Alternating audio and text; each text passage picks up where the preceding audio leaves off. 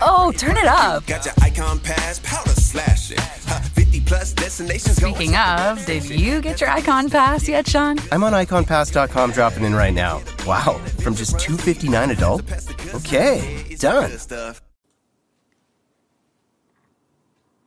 In a May 2022 article in The Atlantic titled After Babel, author Jonathan Haidt details how since 2011, we have been living in a modern post-Babel era.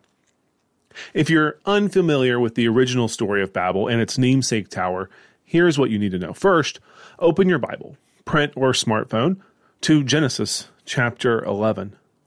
The 11th chapter of the book of Genesis records the Tower of Babel. This happens after God instructed Noah and his descendants, after the flood waters had dried up. You remember that story, right? God told Noah and his descendants to be fertile, multiply, and fill the earth. Be fertile and multiply. Instead of inhabiting all the earth, the descendants of Noah settled in the area that we know today to be Baghdad. Instead of inhabiting all the earth and speaking many languages, the descendants of Noah instead shared a common language.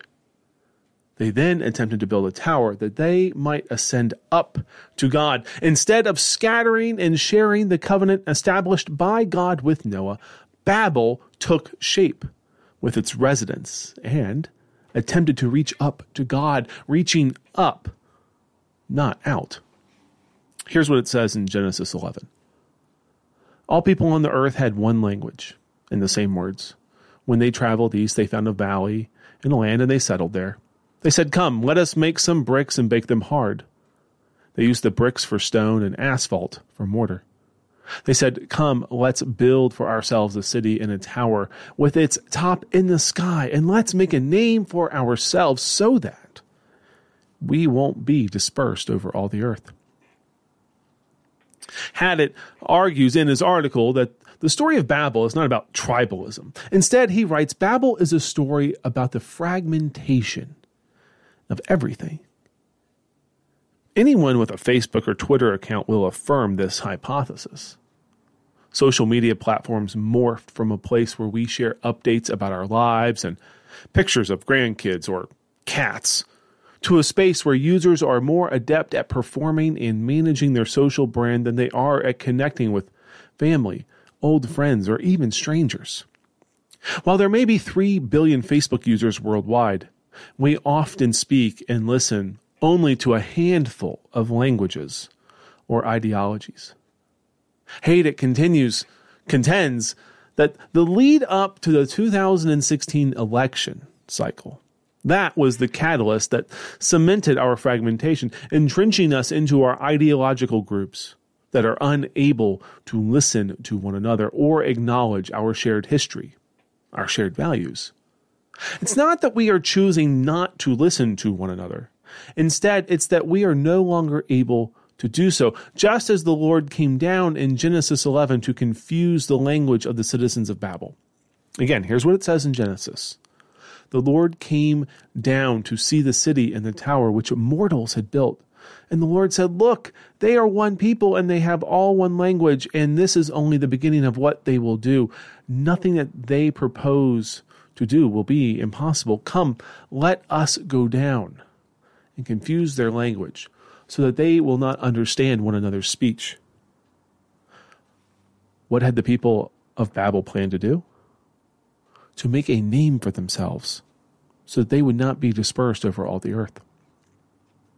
The past month of headlines, just the past 30 days, even the past 3 weeks, proves Haidt's point that we no longer understand one another's speech.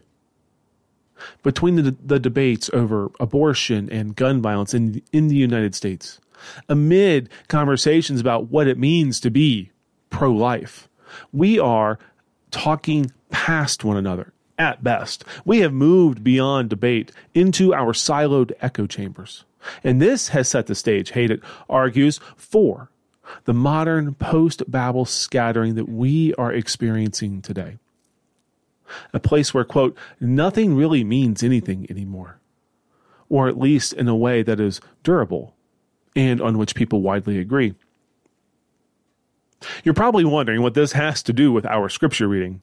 No, we did not read the wrong passage today. Today is Pentecost, and we correctly read the book of Acts account of Pentecost. Let's begin to connect the dots and see where we end up.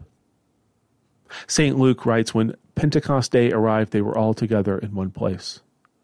They were all gathered in Jerusalem for a festival where Israel remembers the gifts of the law to their ancestors. A moment on Mount Sinai where, like Pentecost, wind rushed.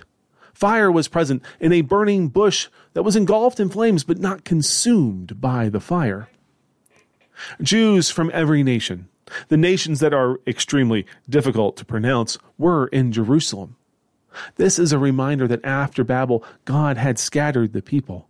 While they held the law of God in common, they spoke their own languages. They had their own customs. They even had their own interpretations of the law. They lived fragmented lives because of being sent in every direction. All these people, representing all the known world, heard the followers of Jesus speaking of the mighty works of God in their own languages. At Pentecost, through the power of the Holy Spirit, the advocate the disciples had been waiting for, in the proclamation of the gospel, God reversed the scattering of Babel and continues the work of defragmenting the compartmentalized lives that we all live. Through Jesus Christ, the Apostle Paul writes, there is neither Jew nor Greek, there is neither slave nor free, nor is there male or female, for you are all one in Christ Jesus. All the nations represented at Pentecost are one because of the mighty works of God, because of the faithfulness of Jesus Christ. Just as God reached down in Genesis, at Pentecost, God continues the work of reaching down to humanity. Reaching down, reaching to us is a hallmark of Christ's ministry. John Hayden asks, what would it be like to live in Babel after its destruction? Confusion and despair in the acknowledgement and loss of what could have been.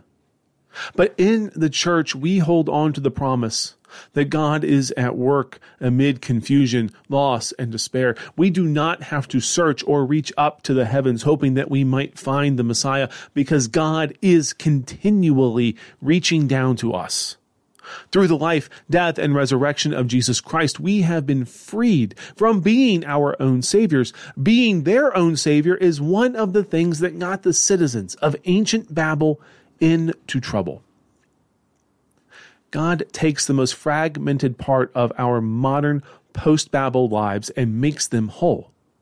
This is part of God making all creation whole, and we bear witness to this when we gather around Christ's table. This is our witness in the church through our worship, our mission, and our teaching. The unification of the church is the work of the Holy Spirit, bringing people who speak different languages or only listen to silent voices together to speak the one language of the Holy Spirit, the one language of God. And friends, that language is grace. You probably think this does not leave much for us to do. And you are absolutely right. We are free from having to do anything to earn God's grace, earning God's favor, God's love, because, friends, that is the good news of the gospel. But if we learn anything from Babel and our modern post-Babel era, it is that doing too much is often the way we opt to ignore the work of God, the work God has already done and is continuing to do. But if you're going to insist, if you insist that we need something to do, let's look to the advice of Dr. Jack Levinson, professor of Old Testament interpretation and biblical Hebrew at Perkins School of Theology, and look to the first disciples, who simply stayed put and waited after the ascension. You see, after the ascension of Jesus, the disciples went back to Jerusalem, where they waited. Jesus had only told his disciples to wait. Still, the disciples had spent enough time with Jesus to know that staying, and most importantly, waiting, meant praying. If you need something to do, pray. The Pentecost outburst was a proclamation of God's deeds, God's mighty works, meaning what God had done in Jesus Christ and what God had done throughout the history of Israel. So if you need something else to do, study those deeds. Do not be caught by surprise. The first disciples waited, prayed, studied, and expected. At Pentecost, God reached down and began the work of forming the church.